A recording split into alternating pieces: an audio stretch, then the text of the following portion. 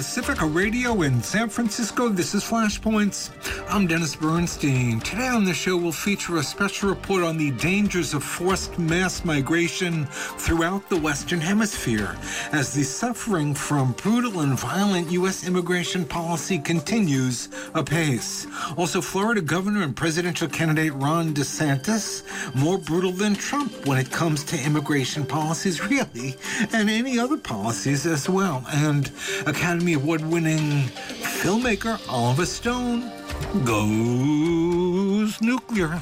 All this and more coming up straight ahead on Flashpoints. Stay tuned.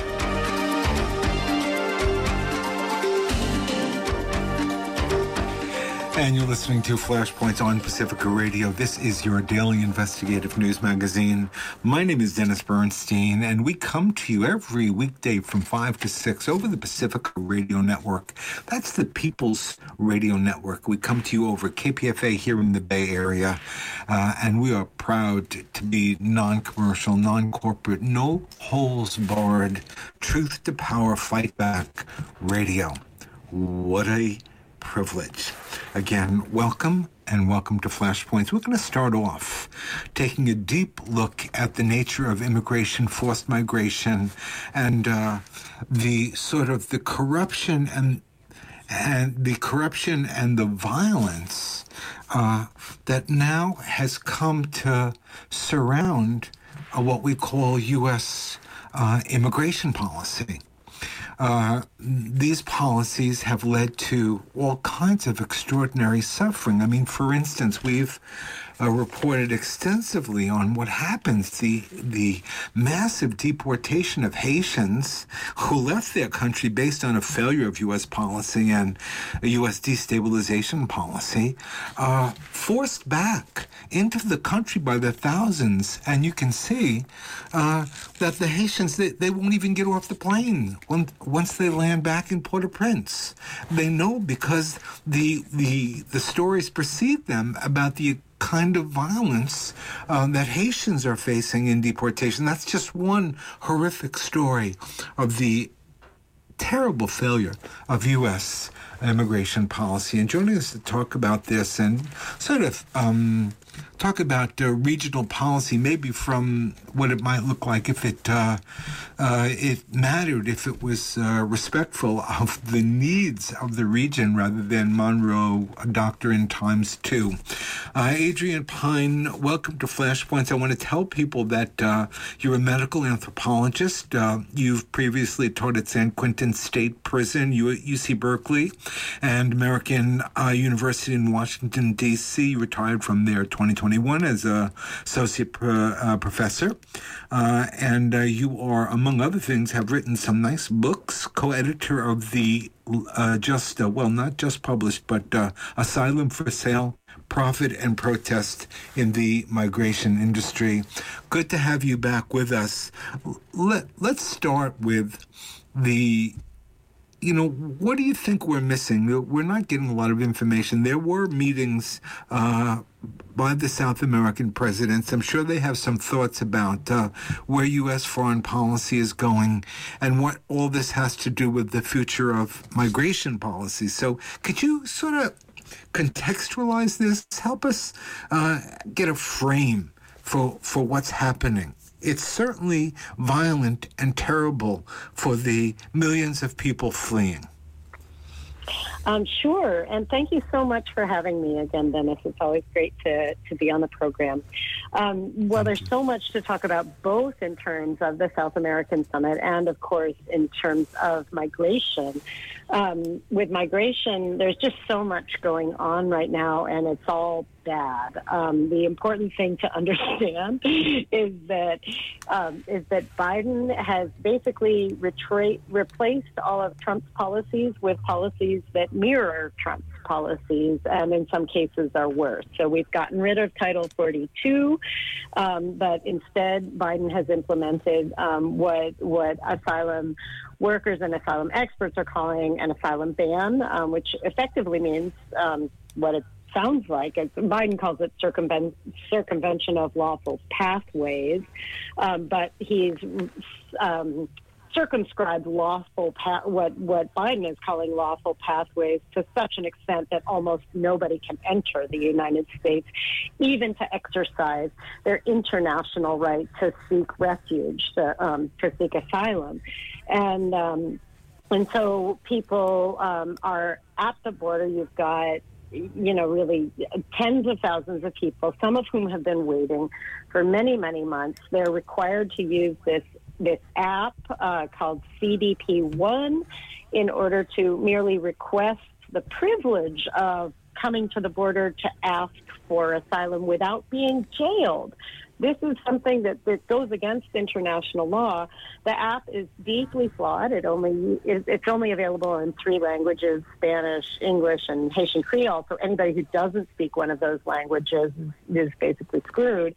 And it also uses racist facial recognition technology, so it doesn't work on Black people, basically. So there are all of these things, and then there are different restrictions for people from different countries. There's a parole program that the Biden administration implemented, which supposedly helps people from Haiti and Venezuela and Cuba and Nicaragua, except that it really only works for rich people. It works for people who have a passport. They have to also have a sponsor who's willing to pay for all their needs within the United States. They need to be able to fly. They need to be able to purchase a plane ticket to the United States and not come through the southern border. So all of these things are really filtering for class. And then it's just the system. Yeah, I mean, it's become really terrible. And one of the things, if we're looking at South America in particular, we do have a lot of migrants right now who are at the border, who are coming from Venezuela, they're coming from Colombia. And if you really get to the root of why people are coming from those countries, it has very little to do with the national governments and everything to do with U.S. policy, U.S. foreign policy toward those countries. So for Venezuela, for example, there was no net out migration in Venezuela. It was a migrant receiving country until 2015, which is when Obama implemented sanctions. And at this point, there are, I believe, around 900 sanctions, some insane amount of sanctions that the really? U.S. government has implemented against Venezuela. Yeah, 900 unilateral coercive measures. And what that has meant is that Venezuelans are suffering tremendous economic harm, which also has health consequences, and they're fleeing that U.S. economic warfare.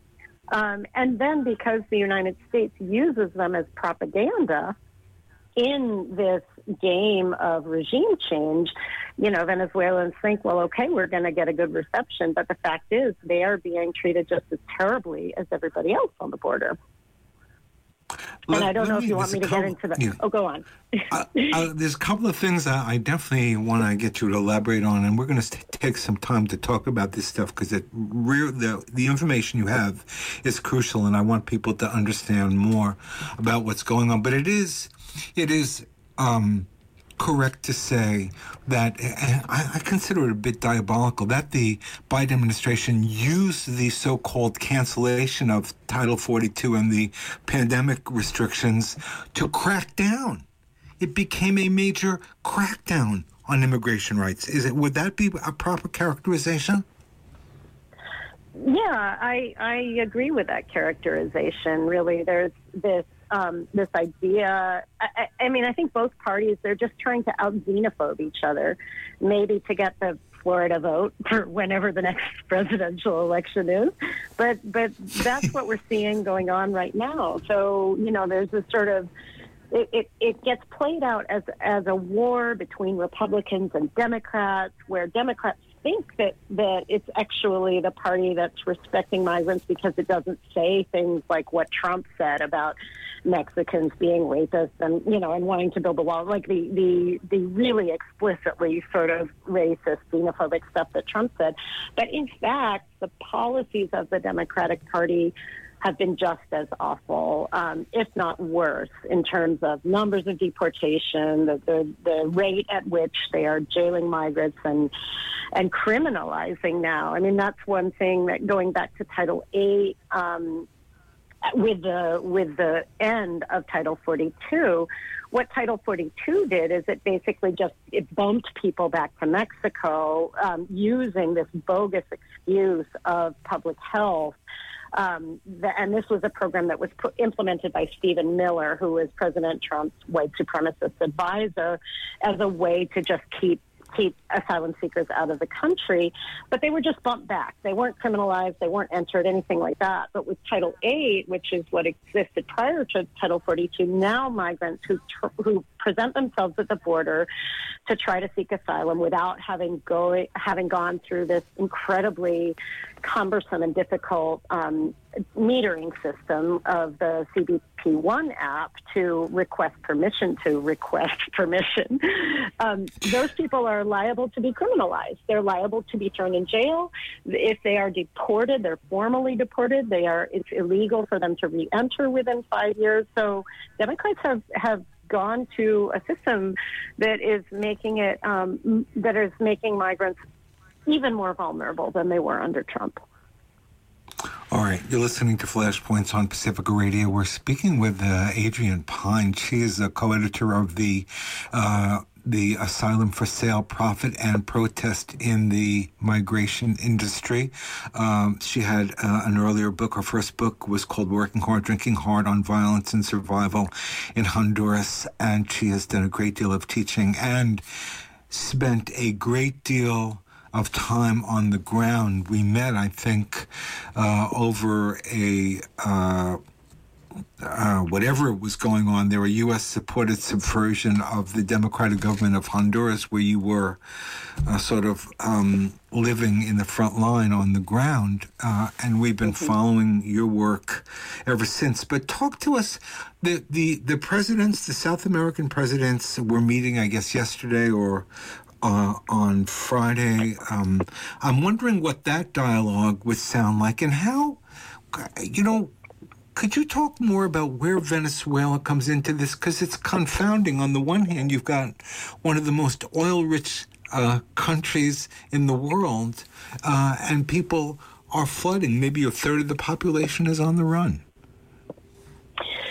Yeah, and I'm glad you bring up this summit last week. It's incredibly important, and it hasn't gotten the coverage here in the United States that it deserves, and I think that is intentional, because what it represents really is South America coming together. All the countries of leaders from all the countries of South America met in Brazil, invited by President Lula, on May 30th, and then had meetings in the days surrounding that as well. And this is really the revival of UNASUR, which was a body, the United South American Nations, that was created by Hugo Chavez and a number of allied leftist governments in 2008, I believe. And it was created with the express intent of really pushing back against United States efforts at regime change and imposition of its agenda in South America. It was intended as a way for South American nations to collectively work together to assert their sovereignty and to achieve better situations for the people in those countries. And it really suffered between 2009 with the coup, the U.S. Supported coup against Honduras, and then multiple other U.S. supported coups in Paraguay, in Brazil, in Bolivia in the following decade. UNASUR really sort of fell apart. A lot of the countries left. There was a different, very right-wing alliance that emerged. And now UNASUR has come back. All of these countries came together under President Lula's leadership in Brazil, and they had a very exciting and strong platform. And what this means for Venezuela, it's just impossible to overstate how important this is for Venezuela. I mean, first of all, it meant that Venezuela is once again has the strong support of all the South American nations. And I want to stress, even the right-wing South American nations came out with strong statements saying, yes, Venezuela's government is democratically elected, and Maduro is the legitimate president. And I have to say, I have witnessed Venezuelan elections. I have never seen that kind of transparency. And I've been an election witness in a number of different countries, in Honduras, and I certainly have seen U.S. elections. And it certainly merits what the Carter Center said about it, which is that it has the most transparent elections in the world. And so for Venezuela to be lifted up by not just Brazil, but all of the countries in Central America pushing back against the narrative from the United States, which somehow absurdly Washington still, to this day, even after the Venezuelan Assembly very publicly and expressly expelled Juan Guaido from having any part in the opposition, Washington still insists that Juan Guaido, this clown who Washington basically appointed as the president of Venezuela in January of 2019, is president. So what you have now with this summit is the entire South America united, saying, no, this intervention in Venezuela is harming all of us. Lula expressly saying, in trying to invite Venezuela to join BRICS. And this is incredibly important. BRICS is the coalition that includes Brazil, Russia, India, China, and South Africa. And so Venezuela, and immediately, I think, I believe Russia and China extended their support for that invitation. This is creating just an incredible level of support for the sovereignty of nations that decide to take a different path from the neoliberal fascism that the United States is attempting to impose on countries around the world. They're also talking about a common currency for South America, like the euro, again, to assert sovereignty against the right-wing attacks from the United States against these countries. So it's a moment of tremendous hope for Venezuelans, that they once again will be able to, survive better from this vicious form of economic warfare that the United States is imposing on them, and for South Americans more generally, who will all benefit from this union. Could you talk a little bit more, just sort of unpack a little bit more the phrase neoliberal fascism? What do you mean? I know that's a lot more than rhetoric to you. What does that mean? And help us understand how the United States still has the hemisphere in a stranglehold. We've got these nations that we're talking about, and the information you're sharing, which we never really hear in the corporate North American press. But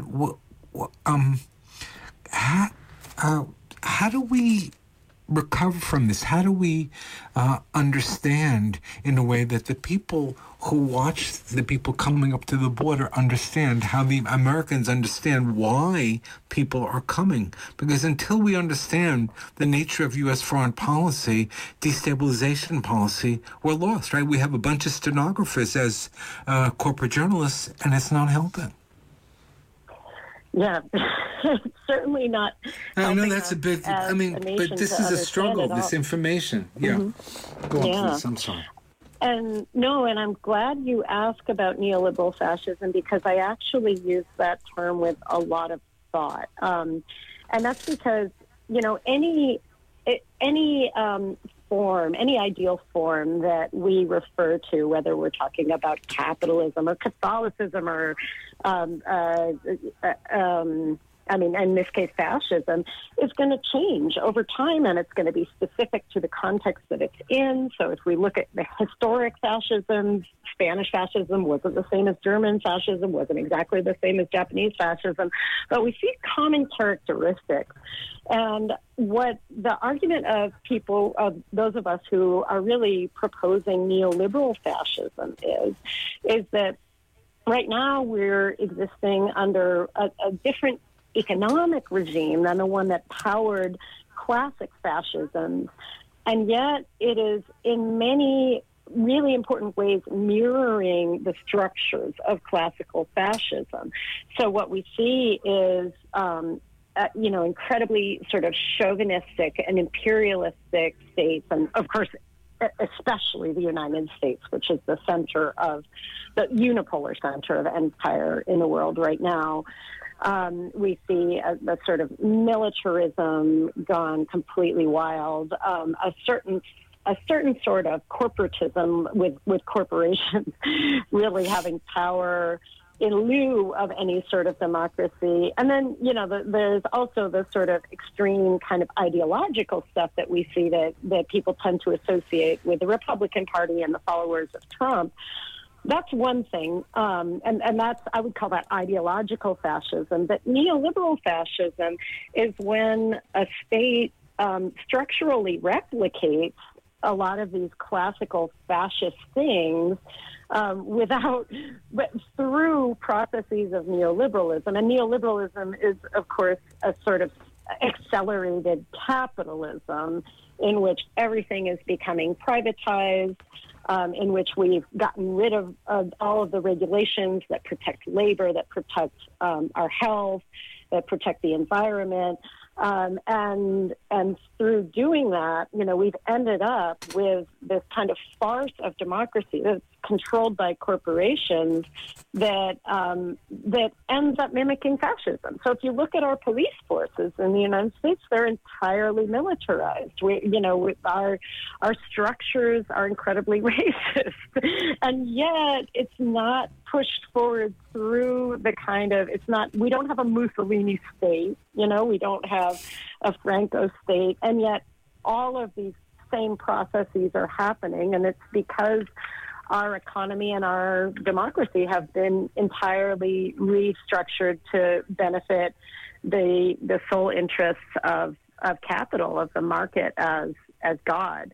And so in effect, we end up having what looks a lot like fascism, in particular to people who have been historically oppressed and marginalized through racial capitalism in the United States. And that's the quote unquote democracy that we're exporting around the world. So and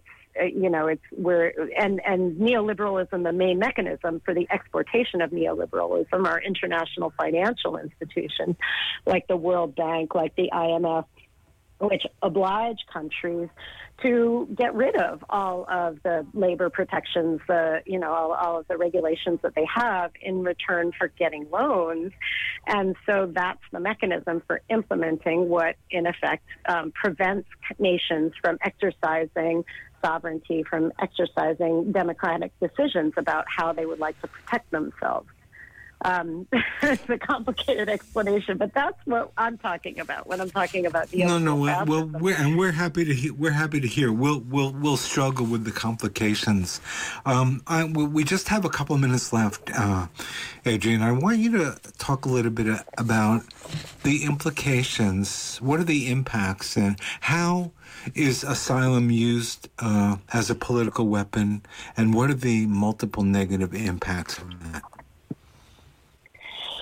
Asylum is entirely political, unfortunately. And in particular in this country, there are so many ways that it's political. You have judges that are political appointees, and so they are appointed precisely because they have a certain ideology.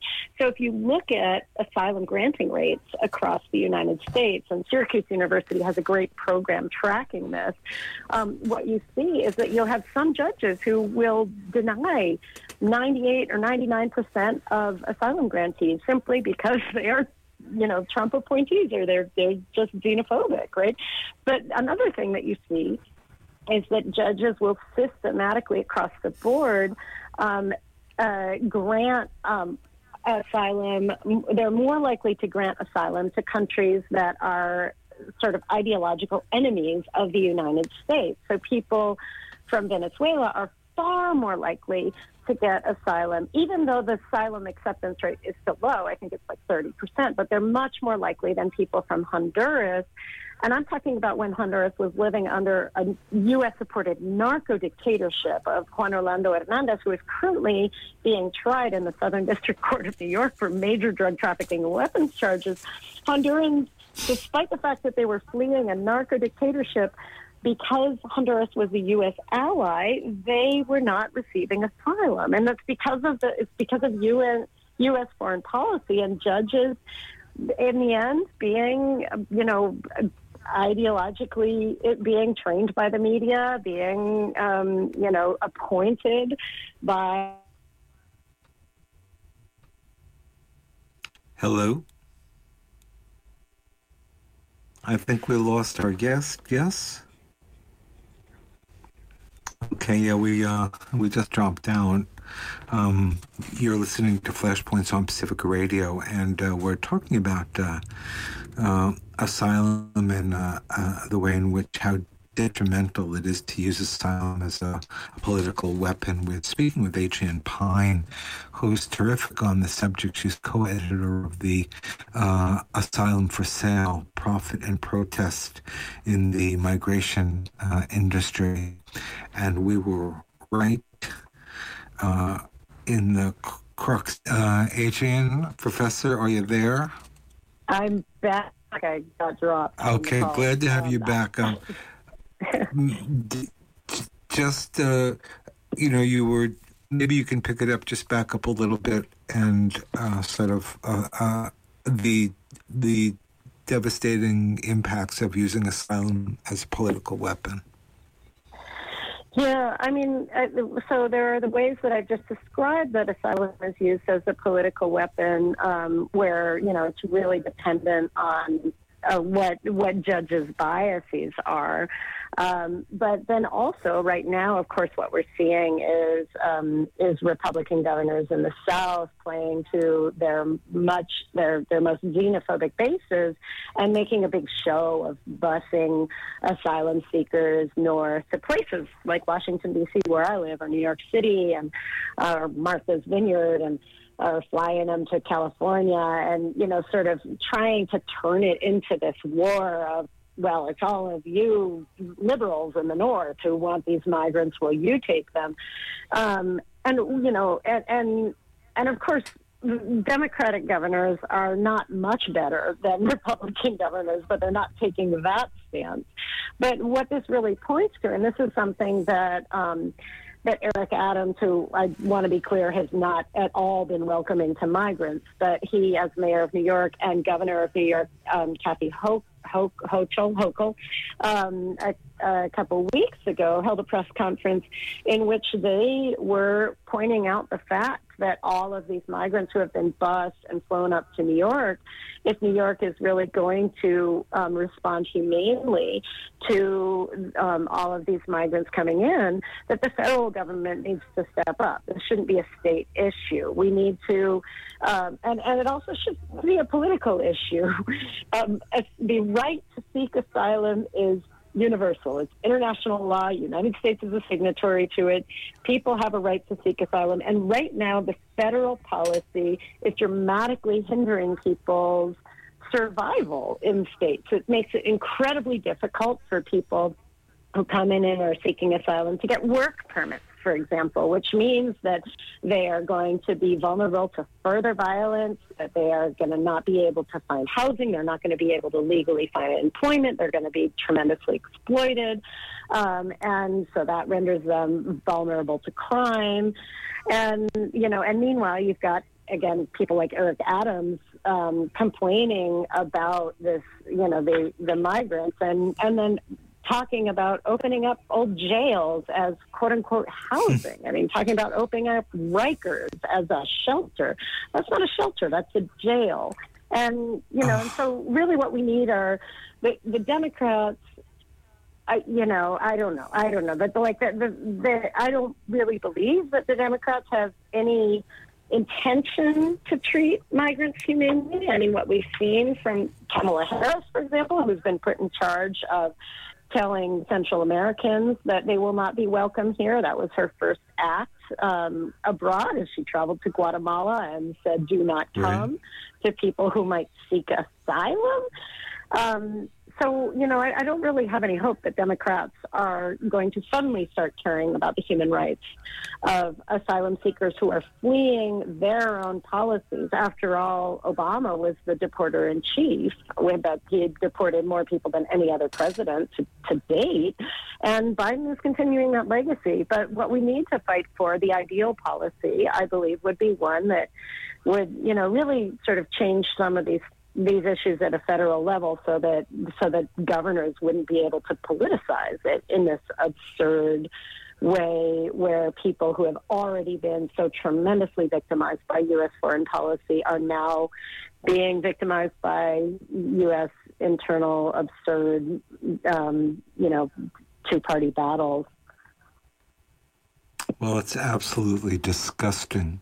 But I do appreciate, Adrienne Pine, you bringing it to our attention, and our listenership really appreciates the work you have done and do, co-editor of the Asylum for Sale, Profit and Protest in the Migration Industry, author also of the earlier work, Working Hard, Drinking Hard on Violence and Survival in Honduras.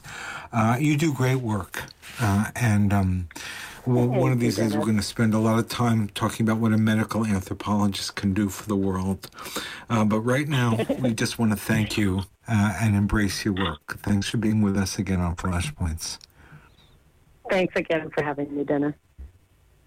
Our pleasure, as always. And you're listening to Flashpoints on Pacifica Radio.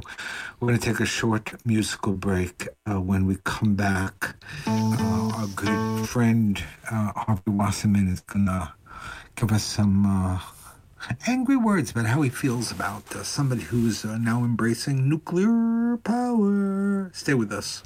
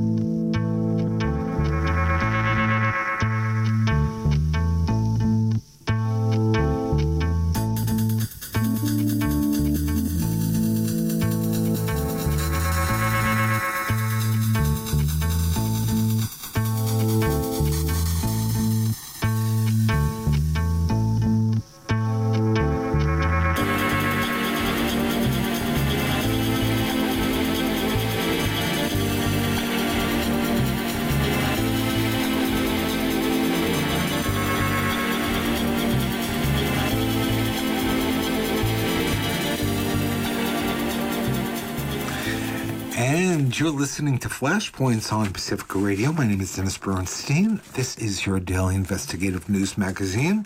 Happy to welcome back to these airwaves some treasured guests. Harvey Wasserman, contributor now to this show, Flashpoints, and does an amazing Monday election protection gathering, which you all should participate in. There's now usually 50, 75, 100, sometimes more, having a dialogue about how to rescue the elections. Happy to have you back with us, Harvey Wasserman. Obviously, you're on another flow here. We want to talk to you about that. Also joining us is Linda Seeley.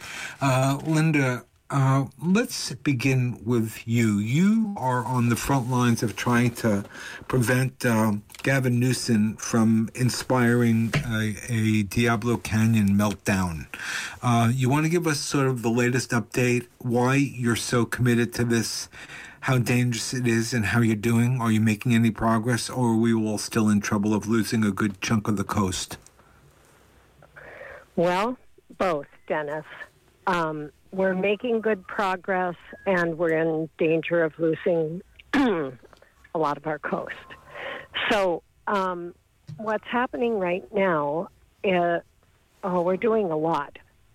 Should I do a little bit of a background? Do all of your Yes, please. know about Diablo? Set it up again for us. Yes. Okay. So Diablo Canyon was our last nuclear power plant in California, Avila Beach, California. Central Coast was supposed to shut down in 2016. It had the PG&E had reached an agreement with many environmental groups in the state of California, and suddenly Gavin Newsom decided last year that he wanted it to stay open again, and there's lots of speculation about why that happened and who influenced him. I think we pretty much know who influenced him, because he suddenly decided that he wanted to keep Diablo Canyon open, because if we don't have it, we might suffer a couple of 2-hour blackouts in mid-September of next year. So it's worth keeping a nuclear power plant online for an additional, what they said was going to be 5 years, now has morphed into 20 years for real. And Gavin Newsom is still, very much on target for keeping Diablo Canyon open, for keeping it open not 5 more years, but probably 20 more years, because PG&E is applying for a 20-year relicensing. So Mothers for Peace, San Luis Obispo Mothers for Peace, who we are the group that's been the legal intervener in issues related to safety at Diablo Canyon for the past 50 years, since we just celebrated our 50th anniversary of becoming interveners at Diablo Canyon in May of 1973. So, yeah, and we're still That's a long fight, yes. It's a long time, and we still have a couple of our original members, and we are a completely local group. We are an all-volunteer group. We don't have an office or anything. And we have 2 cases, 2 things that we're going after to shut this plant down. Number 1 is our case with the Nuclear Regulatory Commission. What happened? Well, I don't know if I have enough time to tell this, Dennis, because I feel very. You have to sum it up for now. I think just the key issue, and then we'll give people you can give people an address and they can follow up. Okay, mothersforpeace.org is our website, and it's updated. It's in good condition, and what we're going to the Nuclear Regulatory Commission because PG&E is applying for a extension of the license for 20 years, with 10 months between the application and the scheduled shutdown of Unit 1. It's an outrage, so we're appealing to the Ninth Circuit Court on that, and then we're also going to the California Public Utilities Commission about the ridiculousness of the amount of money that PG&E is getting from the not just the ratepayers, but the taxpayers of California to keep this thing open. And it's out of date. We've got new seismic information about the seismic vulnerability that is absolutely blood-curdling about the reactor vessel of Unit 1. This thing is a disaster waiting to happen, and we have to get it closed down. It's not ideological. It's not, there's nothing, right. It's not political. We have to get this thing shut down. Linda, how do people get to your organization? What's the best way to do that? Mothersforpeace.org asked to be put on our mailing list. Beautiful. That's all. We are very busy. We appreciate you joining us at the last minute. And believe me, we're going to come back. Dennis. Okay. Thank you be so safe. Much. Okay. You too. All right. And Bye. we're going to Take care. And we're going to continue this dialogue with Harvey Wasserman, who's been watching this for us for some time. Harvey, Linda is not happy. This remains a very dangerous situation, and I think you have some concern, and others do, in terms of there is sort of a new, if you will, liberal pro-nuclear movement witnessed by, among others, Oliver Stone, who thinks nuclear is the answer to clean energy of the future. And that's getting on your nerves, isn't it? Is he wrong? Well, I saw the Oliver Stone's movie, which I think is coming out today, Nuclear Now, and it's incredibly boring and completely false. And I don't know if Oliver Stone still qualifies as a liberal. The nuclear power is a basically fascist form of energy and incredibly dangerous, and nowhere more dangerous than at Diablo Canyon. The nuclear reactors at San Luis Obispo are surrounded by earthquake faults. They're pushing 40 years old. I'm sure many of your listeners are driving 40-year-old automobiles. The place is literally falling apart. There was a deal, a very broad, very fair, forward-looking deal cut in 2016 with Jerry Brown, Gavin Newsom, the unions, the company, the PUC, the assembly, the legislature, the local governments, the environmental groups. Everybody agreed that Diablo Canyon should be shut down in 2024 and 25. And then Newsom suddenly, in his run for president and his search for big money from the nuclear industry, reversed in a matter of weeks, strong-armed the legislature. Those two reactors are completely unsafe. They are not maintained. They are very, very old, decrepit. You know, Dennis, when heat, radiation, and pressure attack metals and concrete, the metals and the concrete basically disintegrate. We have a very serious situation of two reactors at Diablo Canyon that are essentially falling apart. And Newsom wants to prop them up. He, at the same time, is assaulting the solar energy industry in California, cutting the payments that people get for their solar electricity, putting in fees to charge people to have solar panels on their roofs.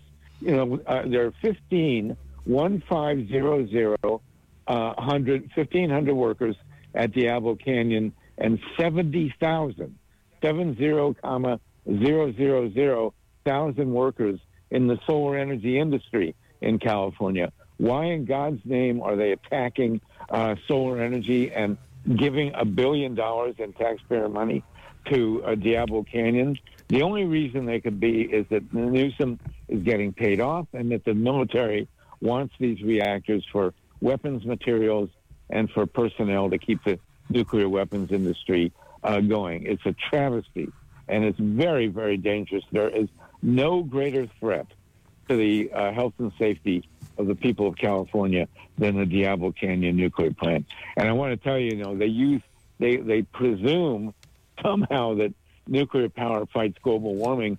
The question you have to ask is, how does a radioactive fire burning at 570 degrees Fahrenheit cool the planet? It's ridiculous. And they're breaking all sorts of state and federal laws, including the NRC's own procedures to keep the reactors going. It is beyond insane, as is this ridiculous movie that Oliver Stone made, which is completely false, has nothing in it that's true, and creates kind of a unicorn picture of the nuclear industry, which is very, very dangerous. All right. Well, listen, before we say goodbye, just before we got on the air here, I know you were part of your weekly election protection meeting that has become sort of an important weekly meeting in terms of people coming together, organizing to protect the elections and the vote from disappearing. And it really is a challenge at a lot of different levels. So why don't you remind people, tell us, sum up what happened today. I was there and I learned a lot. And how people can participate.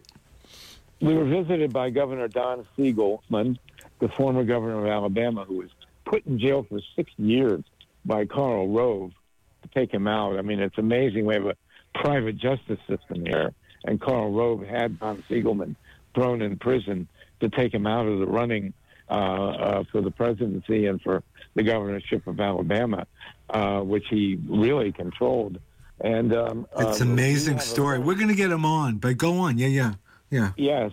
We have to protect hand-marked, digitally scanned paper ballots above all else. California is just as susceptible to election theft as anywhere else, including Alabama.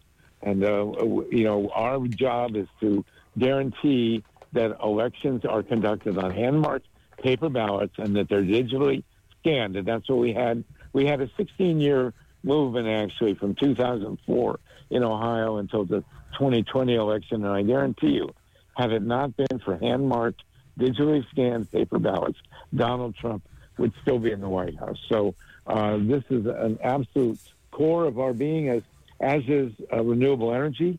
We can have a social democracy in energy if we have rooftop solar, solar panels covering the aqueduct and the canals, windmills offshore. We have the total solution to the global warming crisis, but nuclear power stands in the way. It's a military technology, and it's a technology out of control, and we have to vote it out of office. And we're going to have to vote Gavin Newsom out of office because he has sold us out. It's a terrible travesty what he's doing at Diablo Canyon. Those 2 reactors have to be shut, and we have to have hand-marked, hand-counted, digitally scanned paper ballots. That's where it's at, Dennis. All right. Social democracy at the polling place and in energy. Beautiful. That is Harvey Wasserman. You're listening to Flashpoints on Pacifica Radio. Thank you, Harvey. We'll talk to you soon. Be safe. Thank you, Dennis. Keep in touch. All right, we'll do. And you are listening to Flashpoints on Pacifica Radio. We're going to take it back to voting in Florida and talk about what DeSantis is up to. This guy is as dangerous as they get. He scares me. He scares me more than Trump. He really does. We'll be right back.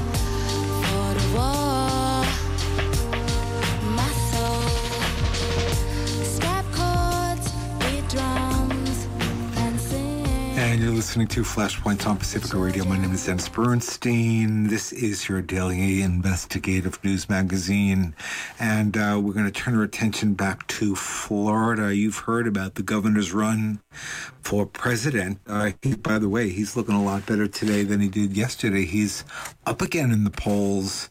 Wendy Lederman, we are happy to have you back, contributor from the state of Florida, tracking the fascists as you lose your rights one by one.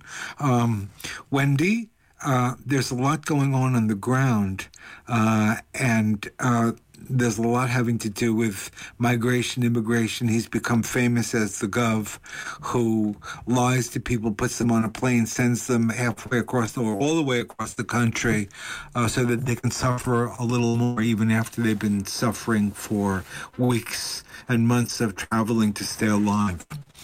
Could you tell us, we don't hear a lot about the governor's frontline policies there on the ground. There was some activity. There was a national day for the immigrants. How's your governor there doing in terms of his immigration policy? We know he's putting a lot of folks on planes. Yeah, I mean, thank you again for having me back. It's always great to be with you. Sure. So thanks.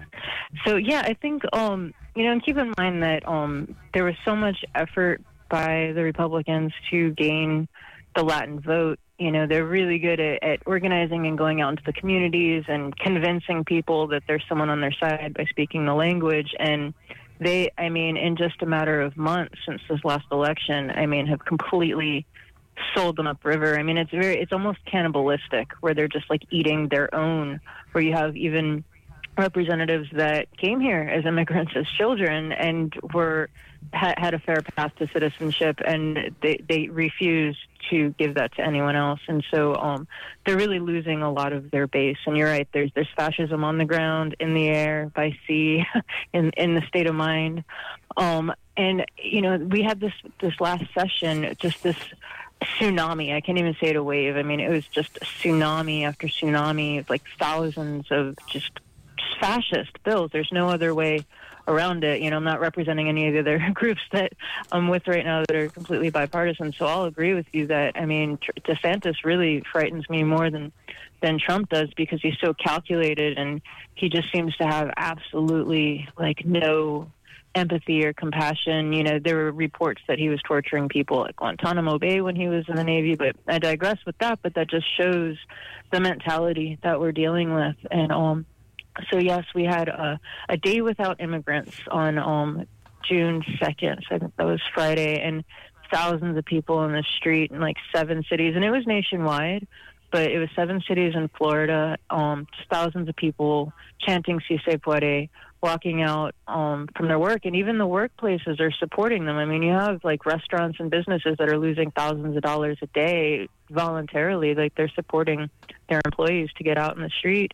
And a lot of people, there's these mass migrations leaving the state, and then there's truckers boycotting anyone coming in here, and boycotts on the products, and migrant workers are leaving. So you have fruit and vegetables rotting on the vine, because you have Americans, white people, trying to go in and do the jobs, and they quit halfway through the day because the jobs that were stolen from them. Obviously now we know they don't want to do it. For the last month, construction sites have been sitting empty pretty much, because some of there were 2 major bills. There's one 1718 that was passed and signed. It goes into effect July 1st. And then there's another one that you mentioned, the migrants, and I'll get to that too, where the program where he was basically it's basically state sanctioned kidnapping, where he's flying people out, and it's illegal, but now it's a $12 million program. And there was actually, I'll just really quick on that note, I found something today. Representative Anna Escamani, I have to give her a lot of credit, progressive candidate or legislator out of Orlando, who's just been really fighting for the people on all issues. She's really been standout, fantastic work. And she had posted about how Larry O'Keefe is the public safety czar, and he was caught using his personal email in talks with an ex-client of his over contracts for this new flight program. So that's an interesting piece of information. So that's one law that was signed, where it's now okay, and it's legal to send people out of state and fly them out based on lies, places that they don't even know where they're going. And on the governor's website, he says it's to prevent human smuggling and other crimes. The irony is just, do they believe this stuff? And so the other 1718 that was signed into law, this is, the most racist law, legislation that we've seen in modern times, and anyone in my generation has, it's a felony to transport someone into the state. If you are undocumented and have a driver's license in another state, it's not valid here. If you go to a hospital, they're going to ask you your status, so people aren't going to go to the hospitals. If you have a company that has more than 25 employees, you have to sign up for an E-Verify system to make sure that everyone is documented.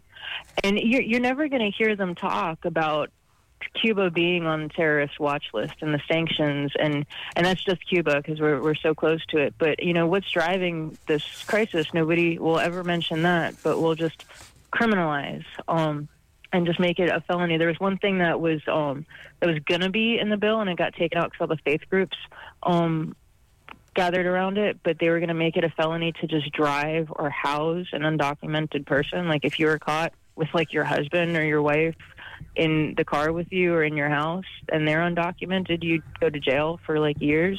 So they stripped that out, but that's what they're trying to do. And it's just, I mean... yeah. It is amazing that the NAACP has put out a major warning, a travel warning about traveling to Florida based on these policies that we're talking about. Just thought I'd throw that in. I mean, that's huge. When is the last time we saw anything like that? Yeah, exactly. And even just boycotting our products. I mean, it's like on the street, like when I'm here, and I live in a very, very highly Cuban populated area. I'm not seeing as many large Trump banners and DeSantis banners as I was a few months back.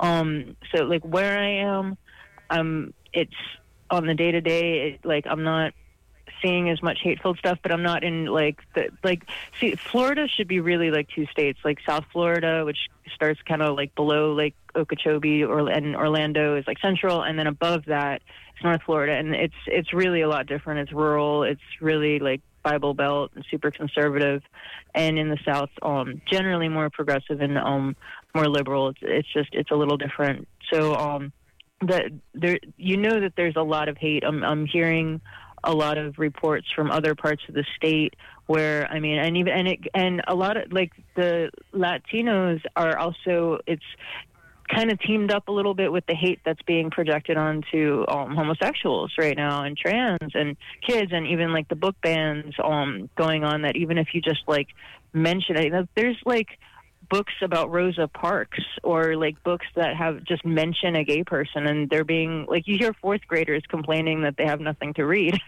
because they like, and they're like, they understand that it's wrong. And then you have like school board members like outright saying when there's meetings, like how disappointed they are that they're like, quote, like so many gay people in the audience, or like to paraphrase that.